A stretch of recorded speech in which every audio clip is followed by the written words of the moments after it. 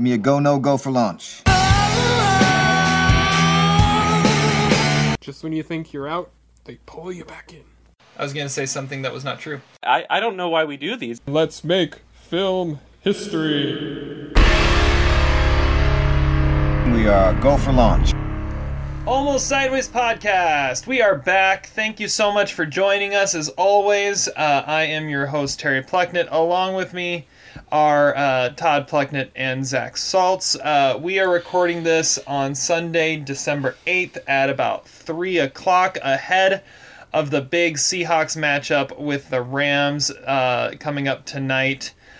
Zach, I hear you have a hot take on the NFL. I do. Well, right now it is 20-7 at halftime of the Chiefs-Patriots game. I'm so pumped up. You know, Patrick Mahomes looks like the MVP that he was last year. My hot take is that the Steelers are in prime position to get a 6th seed in this playoffs. And you know what? I kind of like it. I kind of am rooting for this Steelers team because I know that there's no way they could win the Super Bowl. So I kind of like them as a 6th seed, and I kind of like them as a 6th seed to either lose to Baltimore, get blown out, or to root for them in Foxborough, which 5 years ago I would have said would be more unbelievable than Donald Trump running for president. Me rooting for the Steelers in Foxborough. But you did root for the Chargers in the playoffs against the Patriots when that was your favorite team. That was a very good take that I had, and I should have stuck by my my instincts. We were in Vegas. Yes. For those of you out there, I was once a long time ago a Patriots fan, and I've realized the error of my ways.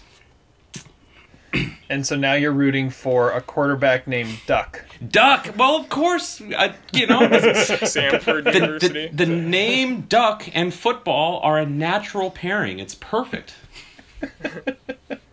Duck Hodges. Duck Hodges, man. He's awesome. My hero.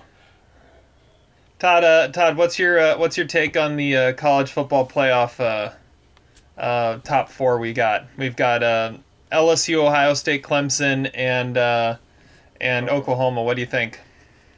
I mean, I don't know. I think Matt Rule is the next coach of the Carolina Panthers. Like, I cannot believe that he got that team to be that inside good information.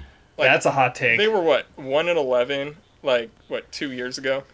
Yeah. And now they went to overtime with a chance to go to the playoff, which is awesome. I don't know. I'm a little upset that we have to see Clemson, Ohio State in the first round because those are clearly the two best teams, and so we're gonna have one awesome semifinal, and then I feel like the winner of that game is just going to destroy whoever wins the shootout. That is going to be LSU, Oklahoma, because neither team has defense. What tangible evidence do you have that Clemson is a better team than LSU? That's a hot take. Where did that come from? They played no one this year. They have dominated every team they played. Oh yeah, except for North Carolina. Midwestern Missouri State. Well, yeah. Well, the ACC is trash, obviously. Yeah, which makes perfect sense why Virginia got the Orange Bowl. They're not even going to be ranked. Yeah, and Utah gets left out of the New Year's Six. So what are they going to the Alamo Bowl? Is that where they ended up? I think it's the Sun Bowl. Oh, that's even worse. Oh no, Alamo. I think you're right. I think it's Alamo. They're playing Texas, and the Alamo Bowl. That'll be a good game, probably. Well, I don't know. Actually, Utah will probably win by 2 touchdowns, but I mean that should be an entertaining game. I think the coolest matchup of bowl season is I texted this to you earlier today, Todd. Coach Chris Peterson coaching his last game for the Huskies against Boise State. Is he even going to coach? In the Las Vegas Bowl. I don't think. Yeah, he's going to coach. Yeah. When was that announced? He said he was stepping down when it was announced. He said he was stepping down after the bowl game. Oh. Well, yeah, that will be cool, and it's in Vegas, which is even more awesome. But I work for FedEx, so I can't go to Vegas during Christmas. All right, so I have a sports hot take too, which is probably you guys don't care near as much about, but I'm going with it. You gonna talk about Cole Hamels? Or the father-son golf tournament on NBC today? All right, yeah. Cole Hamels to the Braves is interesting for sure. No, it is baseball related. The winter meetings open today in San Diego, and one of the first things of the winter meetings is the Veterans Committee vote on the Hall of Fame. This is the group that last year controversially elected Harold Baines to the Hall of Fame, who a lot of people weren't too sure about. I'm predicting there will be 3 people voted in today to the Hall of Fame: Dale Murphy, Ted Simmons, and Lou Whitaker. I don't know who Ted Simmons is. Yeah, I've never heard of him. I think those 3 are getting in. Who's Lou? That's my hot take. Who's Lou Whitaker? I've never heard of him. Dude. Who's Ted All right, Simmons? Ted Simmons. Ted Simmons. I understand. But What team? Lou Whitaker. Give me a team. Cardinals. Ted Simmons was a In the, Cardinals, the like 70s? late 70s, early 80s. Yeah. Oh. And then Lou Whitaker was the Detroit Tigers second baseman for like the entire 80s alongside he was double play combo with Alan Trammell. Like they were the double play combo of the Tigers for like a 13-year stretch. And like he gets voted off like the first ballot and the actual ballot, even though his numbers, I was looking at something, someone was saying his numbers are better than Roberto Alomar's, and Roberto Alomar was a first ballot Hall of Famer. I don't remember him on RBA Baseball too. Who, Lou Whitaker? Yeah. Oh yeah, he was on there. Are you sure? Yeah. You should bust that out and double check. But yeah, I'm pretty sure he was on there. The question is he better than Dottie Hinson? Well, we're gonna get into that today because that's what we're gonna be looking at. But before we do that, Zach, what are you drinking? I'm actually drinking a Taylor Dry Sherry tonight. I'm changing it up a little bit because it's been a long day. It's been a long life. I have to deal with relatives from Thanksgiving. I'm still dealing with the residual effects of that, and I need some dry sherry. Let's do this. It's been a long life. Let's That's party. good. It's been a long life. So let's drink sherry during a podcast. Oh, man. All right, Todd, what do you got? I'm drinking vodka and Arnold Palmer in my awesome Breaking Bad Where's My Money Bitch glass. Yes! So, cheers to all y'all. You do know what that's called, right? An alcoholic Arnold Palmer? Yeah, I was actually drinking a spiked Arnold Palmer on the Adam Daly Live last Oscars, so. Yeah. It's a John Daly. A John Yes. Daly, yeah. You've never heard it called that before? I feel like I might have heard you call it that before, but I'm still not convinced it's actually a thing. I think I was at a bar one time and I ordered a spiked Arnold Palmer and they said, "Oh, John Daly, okay." I said, "Oh, okay." I figured that was just a common term that everyone knew. So I'm drinking. This is a beer out of Lagunitas Brewery in California. I love Lagunitas. Yeah, this one. Okay, this is their brown sugar ale. It is very sweet, and it's also it's very strong. It's 10% ABV, and You got 2 of them, right? I got 2 of them. Yeah, no, this is a really good one. It is. I like their I think it's called Something Extra or something like that one. Little something or something like that. Yeah, little Something Extra. It's that they have high alcohol content in their beer. They're awesome. It's good though. This is the first time I've had this one, and first swig, it's like, man, that's strong, but man, that's sweet. So this will be an interesting one for sure. Oh, yeah. Okay, so before we get into, we've got a movie review. We do have a deep dive that Zach has already teased. Before we get to that, I want to give just a little bit of recap of some of the stuff we've watched this week, starting with Todd. Todd, give me like 30, 60 seconds, something like that, on something you've seen this week. I watched the movie Brian Banks, which is a true story about a football player who was wrongly accused of rape. And I remember this story actually when it was going on. So watching the movie about it it was definitely interesting. It's really well acted. It's a Greg Kinnear movie, of course, and it's a Yes. it's just. Is that why you watched it? Be honest. Yeah, probably.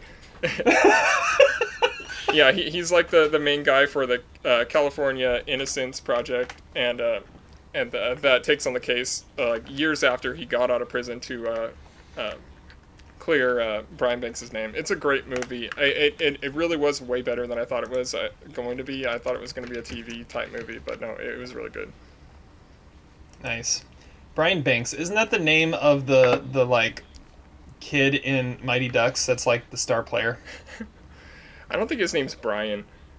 I'm looking it It's up. definitely Banks. But the one problem is the guy who plays Pete Carroll is so off that it is almost distracting. It doesn't sound like him. It doesn't look like him. He doesn't carry himself like Pete Carroll. It was a one time. I was just like, wow. Like, they could have done way better. I always thought that Pete Carroll could be played in a movie by Richard Gere.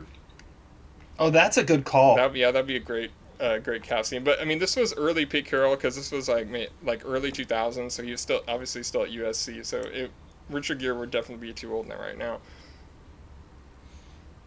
Darn. His name Maybe is Jesse Adam Plemons. Banks. Adam, there you go. Adam Banks. Dang it.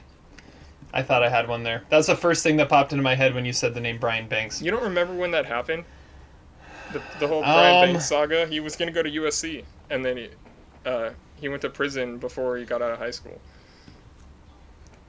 It's not really ringing a bell. I don't know why. He actually got signed to the Seahawks like a few I don't know, like when he was out of prison or when Of course he did. Eventually got exonerated. Yeah, he It sounds like what Pete Carroll would sign. Yeah, well, he never got off the practice squad, but yeah. I mean, yeah, that whole thing came up for sure when he actually was trying out for NFL teams again. Yeah. All right, Zach, what did you watch this week? Okay, this week I watched the Todd Plucknett prediction for the Oscar winner back in his, I think, August predictions, which was Waves, the film by Trey Edward Schultz, released by A24. And as I texted Todd yesterday after I saw it, this is the most A24 film ever. It has long, rambling parts with colors on the screen and like loud, like acoustic sounds on the soundtrack. The soundtrack is by Atticus Finch and Trent Reznor, which is, I'm sure, why Todd also put it in his number one. Atticus Finch is not his name. Oh, okay. Atticus Ross. Atticus Ross, excuse me. Gregory Peck wrote this music. Yes, you know. A fictional person. It could be adaptation or whatever. Atticus Finch. Yeah, I don't know where I got that from. Anyway, I've never seen the previous films of Trey Edward Schultz. Krisha has been on my list for a long time. Krisha's a good movie. Yeah, I've heard it's really good. This was a good movie. I don't know. It very much felt like a Moonlight one-off a little bit, with some elements of The Place Beyond the Pines in it as well. I feel like the Academy has completely abandoned this movie. I don't see it on any prediction lists anymore. Maybe A24 has abandoned it. It's not a great movie, but it does have some really strong moments in it, and I think the acting is pretty strong in it. I really liked Sterling K. Brown's performance in it, and Kelvin Harrison Jr. as the title role of Tyler. I don't want to say too much about the plot because I think it is a movie that is better if you don't know too much about it going into it.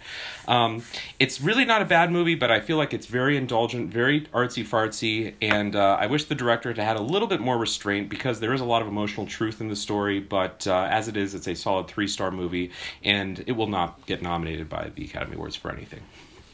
For anything, really? Ooh. There's a hot take. I feel like A24 has abandoned it. Like, there's been no promotion for this movie whatsoever. Yeah, this was one of the big buzz movies coming out of the festival season, and it's like as soon as some of the festivals ended, the buzz just like plummeted. I mean, and, yeah, you're right. You're not hearing anything about it. I still feel like Sterling K. Brown is a solid bet to get nominated. He's good. Loves him. He's really good in the movie.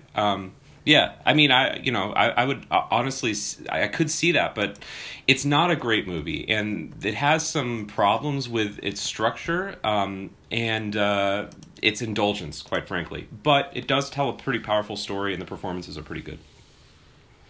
Yeah, everyone was looking at it as here's the next Moonlight to Right. come up and win Best Picture, and Right. that it hasn't followed the same trajectory. Yeah, for Trey sure. Edward Schultz's movies are very low budget, so this was a really ambitious movie for him. So I was hoping it was going to be good, but I mean, if it's, I don't know, it's kind of disappointing to hear that it's not all that, I guess. Yeah, it's certainly not bad. It's probably overhyped. That's the issue. If it wasn't overhyped, if this movie had been released in like May or June, it would be pretty good movie. But I don't think it meets the expectations, the lofty expectations that certainly you wrote about, Todd. Well, yeah, obviously that's all just speculation, but yeah. Yeah. All right. But still worth checking out. Yeah, I definitely want to watch that one. So I had on Friday night about the most polar opposite double feature at the movies you could possibly have, and I'm gonna say it was a perfect Terry movie followed by the perfect Todd movie. I'm gonna explain what I saw. So first, I started by seeing A Beautiful Day in the Neighborhood. Yes. Which was outstanding. Of course. Awesome. Tom Hanks as Mr. Rogers, he doesn't really look like him. He doesn't even really sound like him, but he captures his essence in a way that I don't think anybody else could do. I mean, he just kind of, usually, you disappear into a role because you look like them. He disappears into it just by being him. I don't know. It's kind of hard to explain, but I loved every minute of it. I gave it 4 stars. It's an awesome movie. Go see it. Yeah. So I followed that up with the most Todd movie out in theaters right now, and that's Queen and Slim. It was it was kind of a shock to go from Mr. Rogers to the modern day Bonnie and Clyde. So Queen and Slim, it's a solid movie. It's not. I'm giving it 2.5 stars. It's entertaining. The story kind of meanders a little bit in places and slows down when it feels like it should be frantic. It gets a little too preachy in a way that I don't necessarily like, kind of in a similar way that like BlacKkKlansman did last year. But the performances by Daniel Kaluuya and Jodie Turner-Smith at the heart of the movie, they're in like every scene. They're amazing. But the movie's just okay. Todd's gonna love it though. I'm not sure why that's a Todd movie, but okay. It just is. I feel like it is, or maybe it's a Zach movie. I don't know. It sounds like a Zach movie. I've wanted to see it for a long time. One of you is gonna love it. Written by Lena Waithe, who is awesome. Yeah. One of the writers, actors, and Master of None. Right. She's awesome. Right. Yes. I just watched her episode of Breakfast, Lunch, and Dinner with David Chang. She's really, really funny. See, I remember her as the friend from Ready Player One. Oh yeah, she isn't that. Yep. Yeah. So, anyways, yeah, you guys can agree that was like the strangest double feature I could possibly come up with. I knew I wanted to see Beautiful Day in the Neighborhood, and Queen and Slim is the one that I hadn't seen yet that the time fit the best to be the double feature. So that's what I went with. It sounds like something I would do. I mean, I went to see The Wolf of Wall I think Street that's and something you Saving did Mr. do. Banks in the same day with American Hustle between them. Like that was a really weird day, but it also took the whole day. Yeah, that was a crazy triple feature. Nothing beats my quadruple feature though that I did at Fox Tower in downtown Portland a few years back. It was Whiplash, Birdman, Foxcatcher, and Imitation Game. Wow. That's like the 2014 Oscars in one day. I know. It was nuts. I got there like 10 a.m. and left at 9. That's All right. a good day. It was a good day. All right, let's get out of that and get into the movie that we're doing our featured review on this week, and that is the recent release to Netflix. Netflix is like crazy in the awards season this year. Like, it's going to be impossible to ignore them. Because a couple weeks ago you had The Irishman, and now you have Marriage Story. What I love about Nicole, she is a mother who plays, really plays. What I love about Charlie, he loves being a dad. He loves all the things you're supposed to hate, like waking up at night. She knows when to push me and when to leave me alone. He never lets other people keep him from what he wants to do. This movie, written and directed by Noah Baumbach, Adam Driver, Scarlett Johansson. Let's see here. Zach, I'm going to go to you first. Sure. The one, mainly because this movie has been compared a lot to, like, it's this year's Kramer versus Kramer. You're one of the biggest Kramer versus Kramer fans in the world. So tell us about Marriage Story, what you thought, if the comparisons are fair. Yeah, go for it. Okay, so Marriage Story is the latest film by Noah Baumbach. And it is released on Netflix, like Terry was saying. It's a pretty heavy Oscar contender, and it obviously has some parallels to Kramer vs. Kramer. You know, I watched this movie with two fairly significant deficits. One of which was that, yes, this is a movie that's very modeled after Kramer versus Kramer, and there's no, I mean, when it's like taking on the best. It's like you're Jay Baruchel and you want to take on Floyd Mayweather. Okay, you're not gonna beat the best of the best. Okay, so this movie even had a poster that I thought was really similar to Kramer versus Kramer. So that was one deficit that it was facing, and the other deficit was that. Quietly, I've never really loved Noah Baumbach's films. I honestly, none of them have ever eclipsed 3 stars for me. I find him to be sort of a pretentious, very East Coast filmmaker, and his characters are very elitist and kind of snobbish and have a lot of pretension to them. And that is actually one of the problems I had with the first hour of this movie, which stars Adam Driver and Scarlett Johansson as a couple who are in the theater scene in New York and are divorcing. And, you know, they seem to have a lot of money because Scarlett Johansson goes back and lives with her mother in West Hollywood and wants to become an actress, which doesn't really seem like a big problem for her. She's able to kind of get a role kind of right away, and her mother, played by Julie Haggerty, lives in this enormous mansion. So that was a problem I had with this movie kind of right away, which is that this elitism and this kind of classist mentality of Noah Baumbach, I see this in all of his films. It really rubs me the wrong way, okay? I'm like a classical Marxist, I want to overturn the capitalistic, hierarchical framework of social classes in society. So, I really didn't like that. However, once this movie got past this whole idea that Adam Driver and Scarlett Johansson are very privileged people, it's actually a really pretty solid movie. One thing I really like about this movie is that it kind of shows how the system of divorces in this country really promotes the notion that a couple can be on the fringes of divorce, like the Scarlett Johansson and Adam Driver characters are at the beginning of this movie. They're sort of exploring it. They're not totally committed to it. But once they get these attorneys, who in the movie are played by Laura Dern, who seems like a shoo-in for Best Supporting Actress at this point, and then Adam Driver's attorneys in this movie are played respectively by Ray Liotta and Alan Alda. Once they get these attorneys, it really moves the process along quite quickly. It really exacerbates their feelings toward each other, their feelings of animosity. And that's kind of one of the things I liked about this movie. I think this movie had quite a bit to say about this sort of cottage industry of divorce attorneys that really promote the idea of disillusion. So that was pretty interesting. The performances here are really solid. Scarlett Johansson will be a nominee for Best Actress. Her work in this movie and Jojo Rabbit, really, she's had a phenomenal year. But honestly, Scarlett Johansson may win an Oscar. Laura Dern probably will win an Oscar. But this movie belongs to Adam Driver. I feel like he is fantastic in this movie. There are scenes in this movie that is some of his. It actually probably is his best work. I've always been a fan of his. I thought his work on Girls, the Lena Dunham series, was amazing.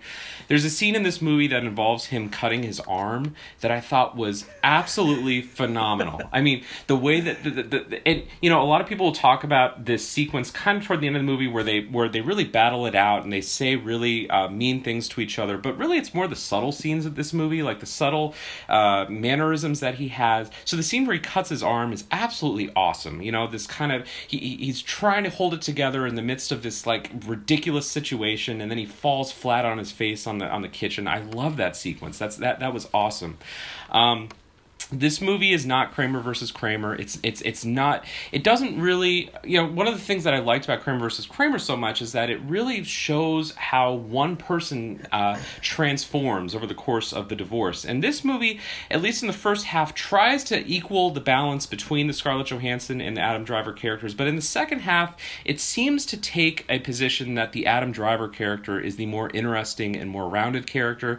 I think that's a wise decision by Noah Baumbach. I think Adam Driver is a more interesting character in this movie, and his story I think is a little bit more compelling in the sense that he really has to give up his career in New York to try to commit to what he wants in this divorce, which is custody of his kid.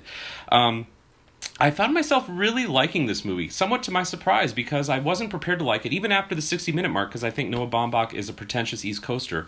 But this movie's really solid, and it left me thinking quite a bit about the institution of marriage, about the cottage industry of divorce attorneys, especially in the Los Angeles area. I feel like there is it's a little too pretentious for me to really fully put on like my top 10 list necessarily, but this is a solid 3.5-star movie that I really enjoyed and left me thinking quite a bit after watching it. And I think Adam Driver is certainly deserving of a Best Actor nomination, as well as Scarlett Johansson and Laura Dern. All right. Todd, where are you at on this one? Yeah, I agree with a lot of what Zach said.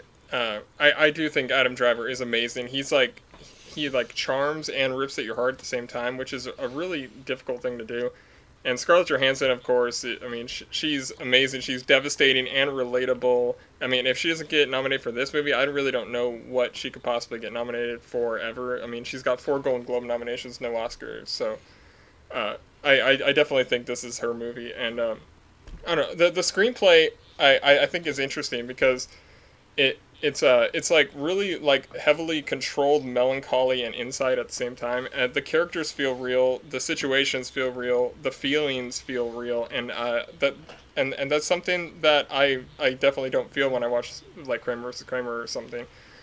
I don't know. I feel like it also is a movie that's filled with interesting ways of shooting the dialogue. You have a lot of reaction shots, not just the people that are talking, and you have interesting angles, and it makes all of these conversations really different, and no one's really left off the hook. Like in Kramer vs. Kramer, I always said it was really misogynistic, but this movie you actually relate to all the characters. You get their side, you understand them, which makes the eventual eventually what happens all that more difficult to accept. And it basically to me felt like a bigger budget mumblecore movie, which I love mumblecore, and it made it really entertaining and sort of challenging at the same time. It also could have been like a mid-90s Woody Allen movie with like Matt Dillon and Winona Ryder or something. But these actors are so unique that I feel like these are real people. The music I also thought was strange because it's done by Randy Newman. It made it feel like a Pixar movie. Like the beginning is so absurdly up that it really was kind of distracting, but it gave the movie a different feel than I actually expected. It ends with a certain amount of hope, which I wasn't really expecting, or I don't really think that the characters deserved necessarily, but it's hard not to feel for them because the movie puts you through the ringer throughout the entire thing. And I think Laura Dern is actually a standout in the movie. She's going to win Best Supporting Actress. She's like so effortlessly like sincere and cold at the same time. I feel like Greta Gerwig probably should have been the lead in the movie because I mean maybe it's just a short hair, but I feel like the role was probably written for Noah Baumbach's partner, and I feel like it would have been even more devastating having Gerwig in that role than Scarlett Johansson. But Scarlett's awesome and she's going to get nominated, but Greta Gerwig needs a movie like this to actually be taken seriously as an actress. But I mean, now obviously she's just the director. I guess I didn't entirely buy the last 15 minutes or so of the movie. I feel like it sort of unravels and takes a few liberties I didn't really respect, but it doesn't really take away from the experience of watching this movie. And it is well over 2 hours, and I don't feel like it ever drags. It's a really good movie, and I'm sort of with Zach. It's not a masterpiece, but it is a really good 3.5-star movie. All right. Well, I'm agreeing with a lot of what you guys said. I've got it at 4 stars right now. I really enjoyed this movie. One of the things that you guys left out that I thought was interesting is it's actually really funny. Like there are some really funny parts, but not like it's like real life funny. Like it's almost like sideways funny, where it's just like it's so real that you have to laugh. It's one of the most lived in movies I've seen in recent years.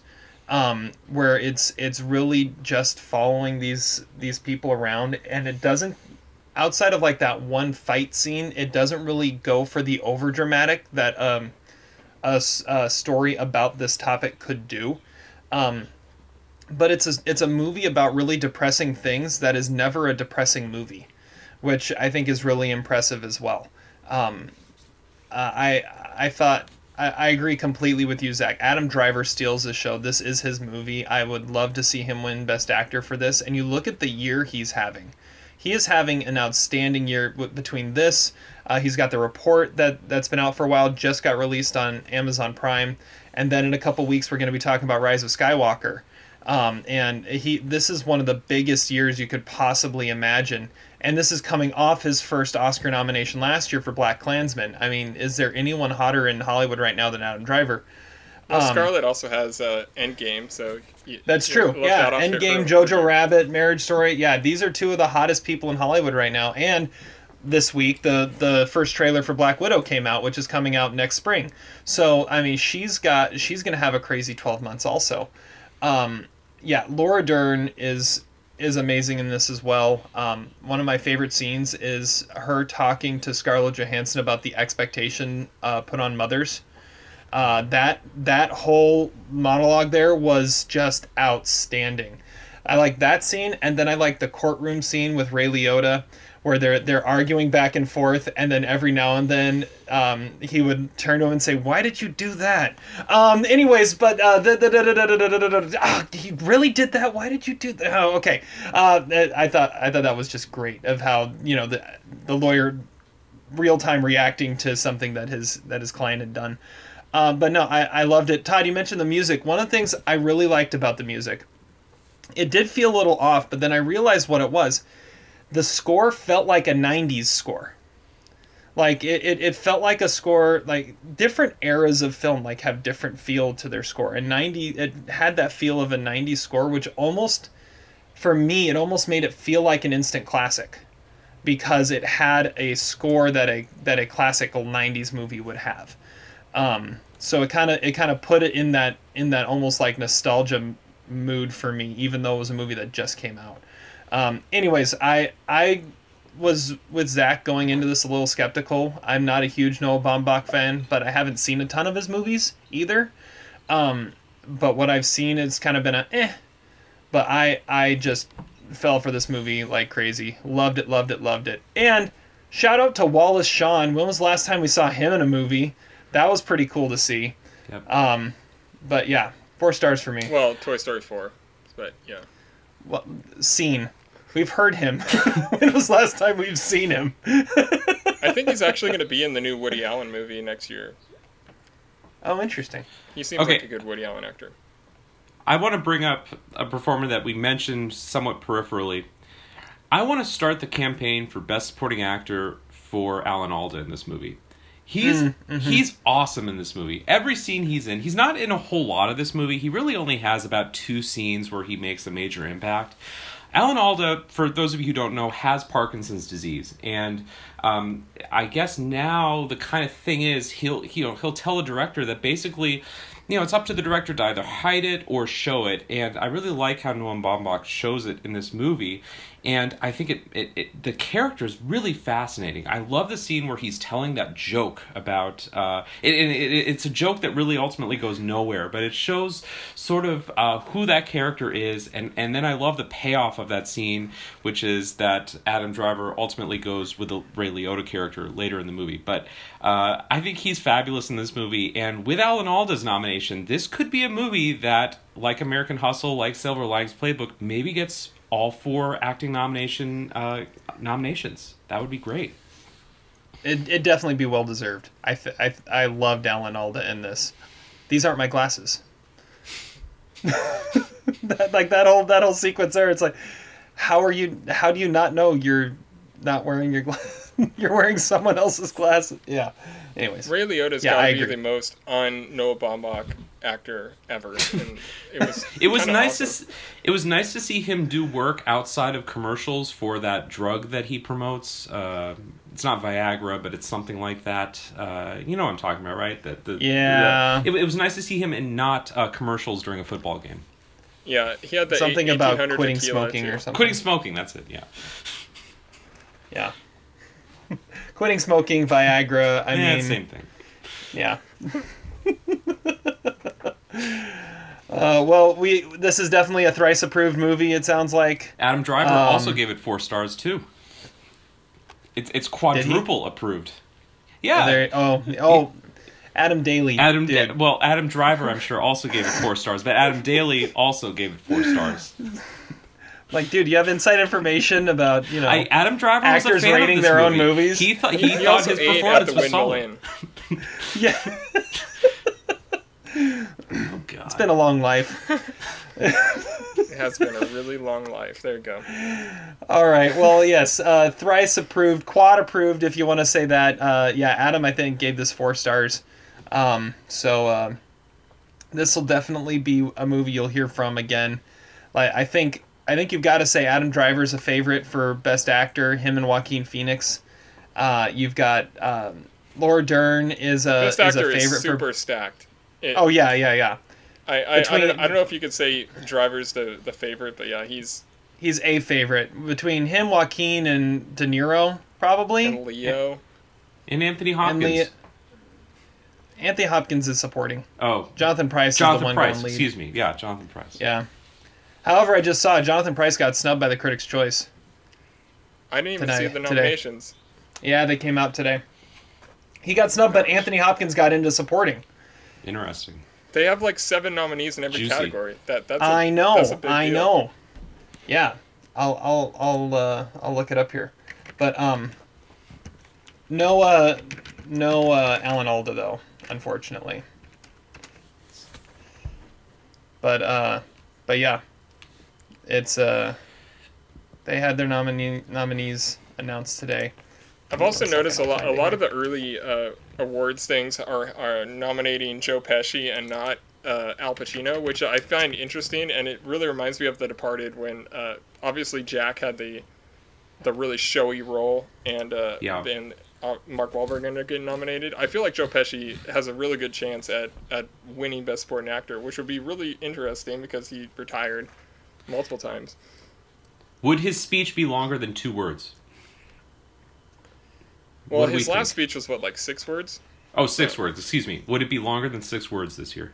Or It was an honor. Thank you. probably. Or I don't think he would show up. It was my pleasure, wasn't that? It was It my was my pleasure. It was my pleasure. Thank you. Yeah. Did you guys watch that Netflix show about the making of Home Alone, where they talked about how Joe Pesci was the child on set and Macaulay Culkin was the adult? No, that's funny. All right, I have Critics' Choice here. So the Best Actor lineup is Antonio Banderas for Pain and Glory, De Niro for Irishman, DiCaprio for Once Upon a Time in Hollywood, Driver for Marriage Story, Eddie Murphy for Dolomite Is My Name, Joaquin Phoenix for Joker, and Adam Sandler for Uncut Gems. Phew. That is That's such solid. a stacked category. It is so stacked. Yeah, and that left off Jonathan Pryce. I feel like there's some others that have probably left off too. And then supporting actor, they nominated 6. They nominated Dafoe for The Lighthouse, Hanks for A Beautiful Day in the Neighborhood, Hopkins for The Two Popes, Pacino and Pesci for The Irishman, and Brad Pitt for Once Upon a Time in Hollywood. A lot of big names. Yep. Scarlett got in for actress. Dern got in for supporting actress. Scarlett got in for supporting actress for Jojo Rabbit as well. Our girl Zhao Shuzhen got in for The Farewell. Yeah, is there any way Laura Dern doesn't win? I mean, come on. I think it's over at this point. She's long overdue. It's been a it's long over. time. But is she our Glenn Close now? I mean, I feel like she could lose to Margot Robbie or something. That's the one that I've been hearing a lot of is wait till people start seeing Bombshell and what happens with Margot Robbie. But That could be Laura interesting. Dern It's over. and I think it's Brad over. Pitt, I feel like are in the same situation. They both should have won probably already. No, not Brad Pitt. I would not put Brad Pitt in that same category. But I think Laura Dern, it's done. I think it's over. I don't know. I feel like both of their roles this year are so effortless and so absurdly them that it just fits so well. If they both won, it would make total sense. I think Brad Pitt is the favorite, but I don't think he's as, slam dunk as Laura Dern. Yeah, Laura Dern is going to win. I'm Yeah, pretty it's confident in that. I think it's obvious. Yeah. But I think Joe Pesci might actually beat Brad Pitt. Is it? Are we talking about Adam Sandler getting an actual Oscar nomination this year? I cannot wait to see that Absolutely. movie. I feel like that movie is so me. It is. It totally is a Todd movie. Todd movie. That is a Todd movie. Guaranteed to be on it's my top 10, probably. What about the odds yeah. of Kevin Garnett or Mike and the Mad Dog getting an Oscar nomination? I heard that Kevin Garnett would beat Tim Robbins as being the tallest Oscar winner. That's a great statistic. How tall is Tim Robbins? He's like 6'6", 6'7". Are we talking acting Oscar winner? Yeah, Because Kobe did win a couple years ago. That's a great point. I think Ooh. Tim Robbins might actually be taller than Kobe, but I think it probably was acting.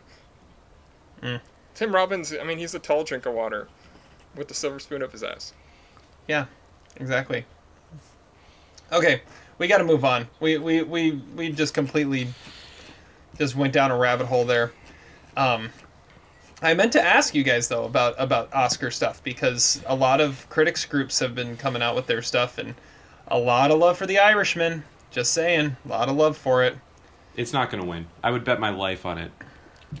Life Dude, savings. Ford It's v not gonna Ferrari win. Your life got has a gone picture. on too long, apparently. It Yeah. has. Ford v Ferrari got a picture nomination from the Critics' Choice. It's going That's to be nominated. Pathetic. It's going to be nominated for Best Picture, and it's going to be one of those that's just like, eh. My most anticipated for the rest of the year is 1917 at this Yeah. point. At this point, if gun to my head, I think 1917 is winning Best Picture. I'm just going to put that out there. It's going to win Best Director. It's not going to win Best Picture. That's what I No, was it's thinking too. not. It might Well, win Best well, Director and something else win Picture.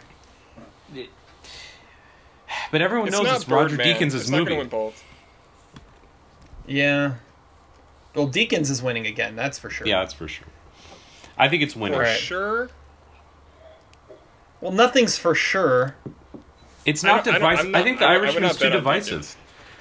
It's too divisive. Irishman is too divisive. And there's too much backlash, and it's not like they've gotten over Netflix in a year. It's not like they've accepted that. It's winning Best Picture. Well, Irishman has been sweeping a lot of the critics groups so far this week, but Roma did last year too. So Exactly. who knows? All right, let's move on because I want to get to our main topic of this podcast. Now that we're 40 minutes in already. And that main topic is our deep dive of one of my all-time favorite movies, the 1992 classic A League of Their Own. Are you coming? See how it works is the train moves, not the station. And batting cleanup, Madonna. What if my uniform bursts open and oops, my bosoms come flying out? You think there are men in this country who ain't seen your bosoms? A League of Their Own. All right. God knows we have a game. It's not like any of this helps, believe me. You got Tom Hanks, you've got Gina Davis, Lori Petty, John Lovitz, of course. We're going to start this off with some trivia. And I'm excited because this is something that I'm actually possibly the expert in. So I hope I'm not hyping myself up too much and then Todd kicks the crap out of me. But Zach is hosting trivia here, and we're going to see how much Todd and I know about this movie. We've both seen it a ton. So Zach, what are we doing? All How right. are we doing this? Well, we're doing it in the traditional sense, where we're going to start with one person, and we're going to start with Todd this time. Okay. So Terry, I'm going to unplug. Get off the phone. Okay. All right. Let me know when I'm back. Okay, will do. No, we'll just leave them off for the rest of the time. Todd, do you believe that Terry gave 4 stars to It's a Beautiful Day in the Neighborhood? Was that the most... I mean, what was the odds in that in Vegas? Minus 375? Yeah, that sounds about right. I mean, it's definitely... I mean, he did Save Mr. Banks. Where's it going to be on his list? It's going to be a top 4 movie for him, I'm guessing. Yeah, I mean, Okay. I feel like it's going to be 2 or 3. It's not going to be his number 1, but it's going to be one I'm of going to those go where with... it's like, I'm going this to go is with ridiculous. 4. I think number 4 is a good spot for it. He does have a lot of 4-star movies. Isn't that where It's Complicated was 10 years ago, number 4? Yeah, pretty much. Okay, anyway, so I have 10 questions about A League of Their Own, and we're going to see how you do. Personally, I'm kind of rooting for you. No offense to Terry. Okay, here we go. So, first question. Who is watching Dottie's grandkids, Jeffrey and Bobby?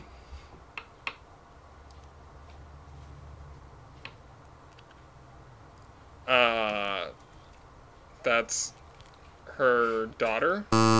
No, it is Julie next door. Come on, man. Let me down here. All right. Yeah, Terry's going to get that right. Probably. What color are the cups on the table at Kit and Dottie's parents' farmhouse? Oh, gosh. Come on, just name a color, man. Blue. Close, but it's actually green. That's not close. How many times did Jimmy Dugan lead the National League in home runs? Like 4? Man. 6 times is the answer. He had 2 home runs in Game 4 alone, though. I remember that. Okay. Who does Marlo Hooch bear an uncanny resemblance to? Oh, it's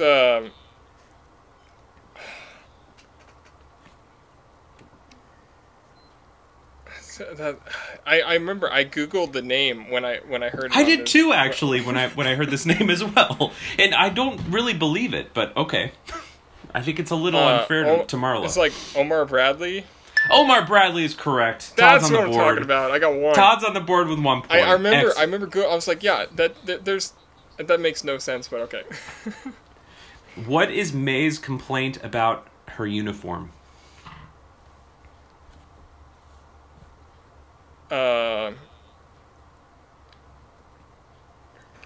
That's too short. No, I don't think there's anything too short for Madonna. It's that there's no pockets for cigarettes. Yeah. This is not going well. Nah, it's not going well, man. It's kind of disappointing. I told you I'm rooting for you, man. I'll even cheat for you. I watch this movie on my phone. Cut that out. Okay. Okay. What is the full name of the first bus driver? Terry's gonna get this one, you know. Maybe. Lou.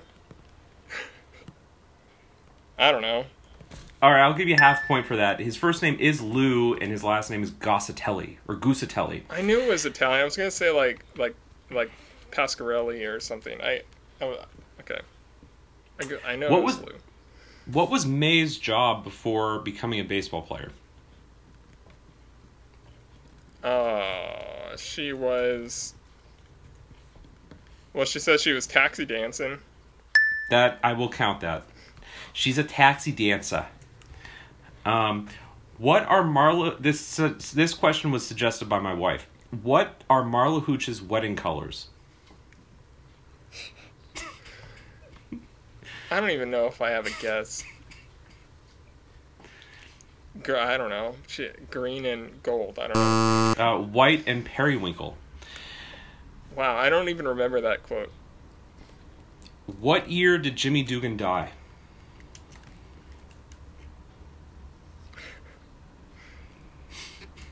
This is not going so well.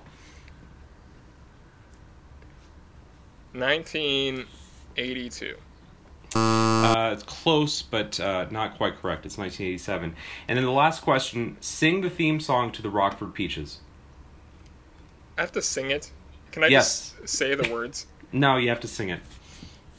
We're the members of the All-American League. We're from cities near and far. We got Canadians, Irish ones and Swedes. We're all for one for all. We're all American. That was beautiful. Okay, Todd, that was awesome. Very good. All right, let's bring it back. 5 points for that. We'll see. All right, Terry. You suck, Terry. Yeah. Okay, so all right. Todd got so I have a total of 10 questions. Okay. Do you want to know what Todd got on them? Yeah, tell me what Todd got. Todd got 3.5. 3.5 out of 10. Okay. Yeah. I'm going with Terry's going to get more than 7. I think that's a good bet. Yeah, that's right around what I would put the over-under at. Okay. I watched this movie twice yesterday. Oh. Why? Jeez. I was grading papers. It was great background noise, so it finished. I was like, I'm just going to hit play again. Okay. Anyways. Who is watching the room, so whatever. Who's watching Dottie's grandkids, Jeffrey and Bobby? Her daughter? No. That's what I said. I swear that's right. No, it's Julie Next Door. Julie Next Door. Oh, because her daughter has to take her to the airport or take her to a bus station or whatever she's riding on. I'm just going to put it out there unequivocally. I'm rooting for Todd in this. All right. What color? I should know that. What color are the cups on Kit's and Dottie's parents' farmhouse? Or on the table? The cups on the table. Are the cups on the table at Kit and Dottie's parents' farmhouse? Gosh. Yeah, you didn't prepare for that shit, did you? I wasn't. All right. There's not a pineapple on the stove. How many bullets did Travis Bickle fire? Yeah, that's revenge for that shit. All right. Yellow. Green. Yeah. We were both equally not close. I said blue. Yeah, that's actually a tie on the color spectrum if you think about it. How many times did Jimmy Dugan lead the National League in home runs? I'm gonna say 3. 6. I was closer. Hey, I'm getting the tiebreaker on this shit. Yeah, I'm going half point for Todd there. He was closer. Okay. All right, Todd's up to 4. Todd 4, Terry nothing. That's wow. Okay, keep going. Who does Marla Hooch bear an uncanny resemblance to? General Omar Bradley. That is correct. Todd also got that question. Good job. It took a minute, yeah. And we talked about she doesn't really resemble Omar Bradley, but whatever. We both Googled them during the movie. Too strong a resemblance. What is May's complaint about the uniforms that she has to wear? There's no place for her cigarettes. That is correct. What is the full name of the first bus driver? I actually had a feeling you were going to ask this question, but I knew the answer anyways. It's Lou Gusatelli. That's correct. Oh, Mr. Gusatelli! Mr. Gusatelli! That was too obvious. All right. What was May's job before becoming a baseball player? She was an exotic dancer. Or call girl. If you want to, whatever, yeah. I'm going to give you a those half are point. Those are not the same thing. Yeah, she was the dancer, I was the bouncer. Let's say 0 points for Terry on that one. Taxi dancing. Taxi dancer. 0 points for Terry. I'm gonna go back to no, taxi because dancing. Doris's dad owns the club. Shutting me down. May was the dancer. I was the bouncer. She does refer to that later in the movie, so I'll give you a half point for that. How about that? All right. Okay. This was a suggestion by my wife. This question. What are Marla Hooch's wedding colors? Oh gosh. Blue and red. White and periwinkle. Oh gosh, yeah. What year did Jimmy Dugan die? 1987. That's correct. And the last question. Sing the theme song to the Rockford Peaches. Batter up, hear that call. The time has come for one and all to play ball. You started way earlier than I did. We're the members of the All-American League. We come from cities near and far. We got Canadians, Irish ones, and Swedes. We're all for one, we're one for all, we're all American. Each girl stands her head so proudly high. Her motto, do or die. She's not the one to use or need an alibi. The chaperones are not too soft and not too tough. The managers are on the ball. That's as far as I can get. That was impressive. I'm going to give you 5 extra points for that. So Terry wins trivia. You got me to sing on this 10 podcast, and a half. so. Oh, okay. That is impressive. I feel like Zach should get a point. I get a point for that. Todd gets 5 points for singing. The final score is Terry 10.5, Todd 9, and Zach 1. There we go. That wasn't much of a blowout, that's what I thought. You actually didn't hit my expectation, Terry. That's because there were some random questions. All right, so I watched it. I said I watched it twice yesterday. I had it on behind me while I graded papers. I wasn't watching it. I was listening to it. But you watched it twice, though. Yeah. I didn't actually get to see most of it, though, because when did they say periwinkle? The TV's there. They don't. You just have to see it. So you just have to know what that color is? Yes. Yeah. That's pretty obscure. I really just wanted someone to say, like, blue and white, and I was going to say, you're wrong, it's periwinkle, but neither of you said that. So about the last question there, I had a guy in high school that we would randomly just run into each other in the hallway and start singing that song to each other. Nice. Wow. Who was this person? It was before. So he was a senior when I was a sophomore. His name's Steve Johan. Steve, if you're out there, shout out. Wait, Steve Johan was a grade below me. No, wait, No, I don't think so. There was a Steven Johan that I went to high school with that was a grade below me. I played basketball with him. Who am I thinking of then? Steve. I'm thinking of his brother. Steve Johan, we are reaching out to you. Brother. I'm so confused now. Steve Johan, I think Steve Johan probably Hey, had guess never what's seen right this movie. Guess what's right next to my desk? What, your yearbook?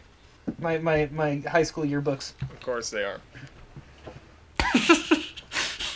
I'm looking this up. You did not go to school with the Steven Johan because he was below me. No. Did he spell his name with a J? I think I'm getting his name wrong. Gosh, this is gonna make me feel bad. This should not be on the podcast. Oh, it totally should. We should cut this all out. Chris Johan, my bad. So maybe Sorry, I don't Chris. know. Maybe there was a Yohann. Yohann, yeah, Chris Johan. Maybe they did have. Maybe I didn't even know he had a brother. See, I've heard probably more about Steve because you played, like you said, you played basketball and stuff with him. I haven't thought about that Actually, guy I think since he was 2 grades below me. Shit. So how would you have forever. known him, Terry, if he was 2 grades below Todd? Because I've watched Todd play basketball. And because I'm awesome. Well, there's that too. At basketball. Or was. All right. Well, let's get into our deep dive now. So I'll talk a little bit about A League of Their Own. So, like I said, this is one of my all-time favorite movies. It's one of the best baseball movies of all time. And you've got Jimmy Dugan leading the Rockford Peaches in kind of, you could say, inspired by a true story, because this actually happened when World War II breaks out. They start a women's baseball league so that there's still baseball going on while everyone else is fighting at war. I thought you were going to ask a question about like which baseball players are mentioned or pictured in the beginning, and like DiMaggio and Bob Feller and Ted Williams and all that. But yeah, so they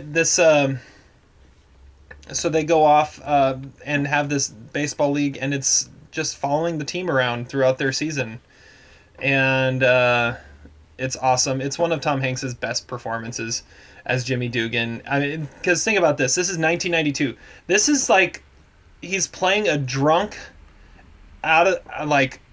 retired baseball player. 4 years retired removed baseball from Big. player. 4 years removed from Big. The year before he plays Andrew Beckett in Philadelphia. The same year he does Sleepless in Seattle.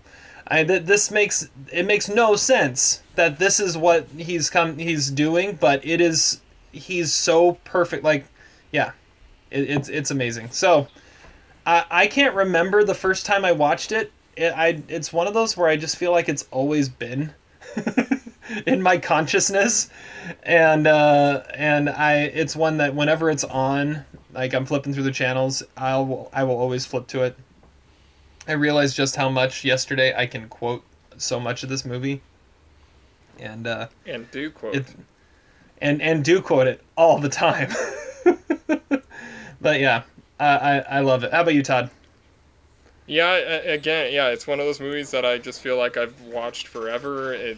But when I actually watched it a couple days ago, I don't really remember the first 5 minutes of the movie. I feel like I've only seen that maybe once or so. It's similar to A Few Good Men in that way, where it's like I've seen it on TV so many times, but I've never actually seen it from beginning to end necessarily. Right. But, I've always loved the movie. Tom Hanks is awesome, and it is one of the top 5 baseball movies. It's one of those movies I'll never grow tired of. And it's really kind of forward thinking too. I mean, you have one of the greatest baseball movies is about a girls' baseball league, and in an industry that you hear so much about how it's so, male centric and chauvinistic, that you have this this amazing movie about a very, typically masculine thing that's run by women and strong women that do an amazing job at it. It's just cool. What about you, Zach? Yeah, I didn't grow up with this movie quite the same way that either of you two did. I think it's a good movie. I have it ranked number 27 on my 1992 list between Muppet Christmas Carol, which is below it, and Passion Fish, the John Sayles film, which is... Are those 3 stars or what? Those are 3-star movies, yes. It's a solid movie. I rewatched it yesterday. I found myself bored through the first 30 minutes of it, kind of like Todd was alluding to. It has some good moments in it. I think it has a strong message. I think Tom Hanks should have been nominated for an Oscar for it, and Best Supporting Actor in 1992. Other than that, it's somewhat forgettable. I'm sorry. Really? That's sorry. the hot take you're going with. Steve Johan would disagree with me. Dude. I have it number 14 in 1992, but it is still just 3 stars. It's like a high 3 stars, but... I have it as a 4-star, but I don't think it's my number 1. How many 4-star movies do you have all time? Way too many. 1992 it's a good... is I'll be honest. It does have a good message, though. I agree. And there are some very good moments in this movie that are very funny. And R.I.P. the late, great Penny Marshall. Because, you know what? She's awesome. And there are a lot of good individual moments in this movie. Is there a more, unsung director, all time than Penny Marshall? I mean, look at her filmography. She was an amazing director and never got the credit for it. She was amazing. She was just amazing. I feel like that'd be like John Hughes, sort of, but John Hughes, when he died, he had, everybody was singing his praises, but he was never really looked at as a great director at the time. I feel like Penny Marshall's in that same vein. Yeah, I wanted to talk a little bit about Penny Marshall. I guess we could mention this. I sort of agree with you, Terry. She never made a thumbs down movie, in my estimation. I never saw Jumpin' Jack Flash, which supposedly was not a very good movie, but Big, great movie. Classic. Amazing. Introduced Tom Hanks to the world, John Awakenings, Hanks John Hanks as well, his brother. Awakenings, great movie. Robin Williams, I thought was nominated for Best Actor on the last podcast. Wasn't. Should have been. And then, low-key, solid movie from 2001, Riding Cars with Boys, with Drew Barrymore and Steve Zahn. Sadly, I didn't know she did that one. Sadly, her last feature-length film. Not a bad movie at all. Absolutely a thumbs-up movie. A good movie. And then it says, according to IMDb, that she has a movie in post-production, which is a documentary about Dennis Rodman. So we got a Dennis Rodman documentary. Penny Marshall Orson and Welles Dennis and Rodman. Wow. That's awesome. That's amazing. How is that, where is this movie? Is this going to be a Netflix movie? It's got to be. There's no way that they would actually still be doing it. It says it's coming out in September of 2020. So it's not Netflix. They wouldn't have a release date already. Rodman is the story of NBA Hall of Famer Dennis Rodman, told by Penny Marshall. Dennis told Penny he didn't trust or want anyone else to tell his story. If you think you have heard it all about Dennis Rodman, this film will open your eyes. Wow. Yes. Oh, we got to review this. Unbelievable. Oh, my word. Yeah, we're reviewing that when it comes out. All right. Well, let's get into what we're getting into in this one. So, what are we going with? Highest War first? Yes. Okay. I'm gonna start. There's so many different places you can go with this, but there's only one place I can really go, and it's John Lovitz. I'm Ernie Capadino. I'm a baseball scout. I saw you playing today. Not bad. Not bad. You ever hear of Walter Harvey makes Harvey bars? You know, the candy. Yeah, we feed them to the cows when they're constipated. That's the guy. He's starting a girls' baseball league, so he can make a buck while the boys are overseas. Want to play? What? No. I mean, is this a joke? No one else. All right. So this is something like Penny Marshall. I remember hearing at one point Penny Marshall, really like John Lovitz was her like good luck charm, and she wrote a role into like every movie for him. And this is like the best John Lovett's role ever, and it is the most John Lovett's role ever. I know you guys are all going to say other stuff, and there are some other amazing ones that you could say, but no one else could play the role of the baseball scout quite like that. Every word out of his mouth is pure gold, and it is endlessly quotable. And so John Lovitz as Ernie Capadino, that is my highest war. That is a terrible pick. It might be a terrible pick, but it's the right pick. Can you go to me next? Zach. Who's the highest war? Obviously, the highest war of this movie is one Mr. Tom Hanks, excuse me. Are you crying? Are you crying? There's no crying. There's no crying in baseball. Why don't you leave her alone, Jimmy? Oh, you zip it, Doris. Rogers Hornsby was my manager, and he called me a talking pile of pig shit. And that was when my parents drove all the way down from Michigan to see me play the game. And did I cry? Tom Hanks is amazing in this movie, man. Like, he rocks, you know? Like, okay, John Lovitz, what? He's in the movie for 5 minutes. Tom Hanks carries this movie, okay? I'm just gonna go here. My favorite scene in this movie, the scene that I think makes this movie actually pretty special, is when he kisses that lady on the bus. If you watch that, like, I love, okay, Penny Marshall, great direction here, restraint directing, it just focuses on his reaction to kissing that lady. That may be Miss Cuthbert, who bears a striking resemblance to the Wicked Witch of the West. If you watch his face in that 10-second sequence, that may be the greatest acting of all time. And yes, Tom Hanks as Jimmy Dugan should have been nominated Best Supporting Actor '92. Better than Gene Hackman in Unforgiven. He maybe would have won the Oscar. He's amazing in this movie. There's no other actor who could play Jimmy Dugan quite that way. Tom Hanks, man. I feel like he would have been billed as Best Actor, though. That's probably the problem. He is the top billed actor in this movie. I noticed that as well. He probably would have been going for Best Actor, and that would have prevented him from getting nominated. By the way, I think Miss Cuthbert was bearing a striking resemblance to a flying monkey, not the Wicked Witch. With the tiny little hat she was wearing. It's quite possible. It had to be. All he says is, by the way, I loved you in The Wizard of Oz. If they throw dirt in her face, it's got to be the Wicked Witch. It was the tiny little hat, and then she looks like a flying monkey. That's always what I thought. Anyways, Todd, where are you going for highest war? My highest war, I went with David Strathairn as Ira Lowenstein, because I listened back to our podcast where we did the recasting of this movie, and our choices were, Zach said Russell Crowe.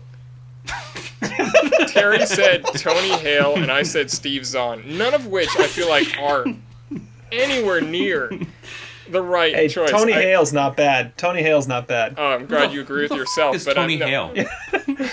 Dude, seriously. Is he like Lou Whitaker's friend?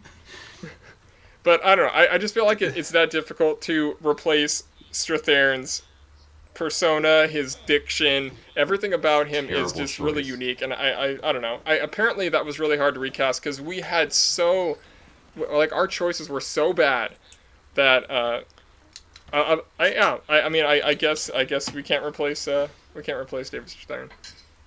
That's terrible. It's understated, but I mean he's important to the story. But yeah, my god! You said Russell Crowe, Zach. Russell Crowe's great. I think it just shows how much thought Zach put into our recastings we used to do. So in this movie about empowering women during World War II, we cast 3 men as the highest war performances. That's terrible. I feel ashamed.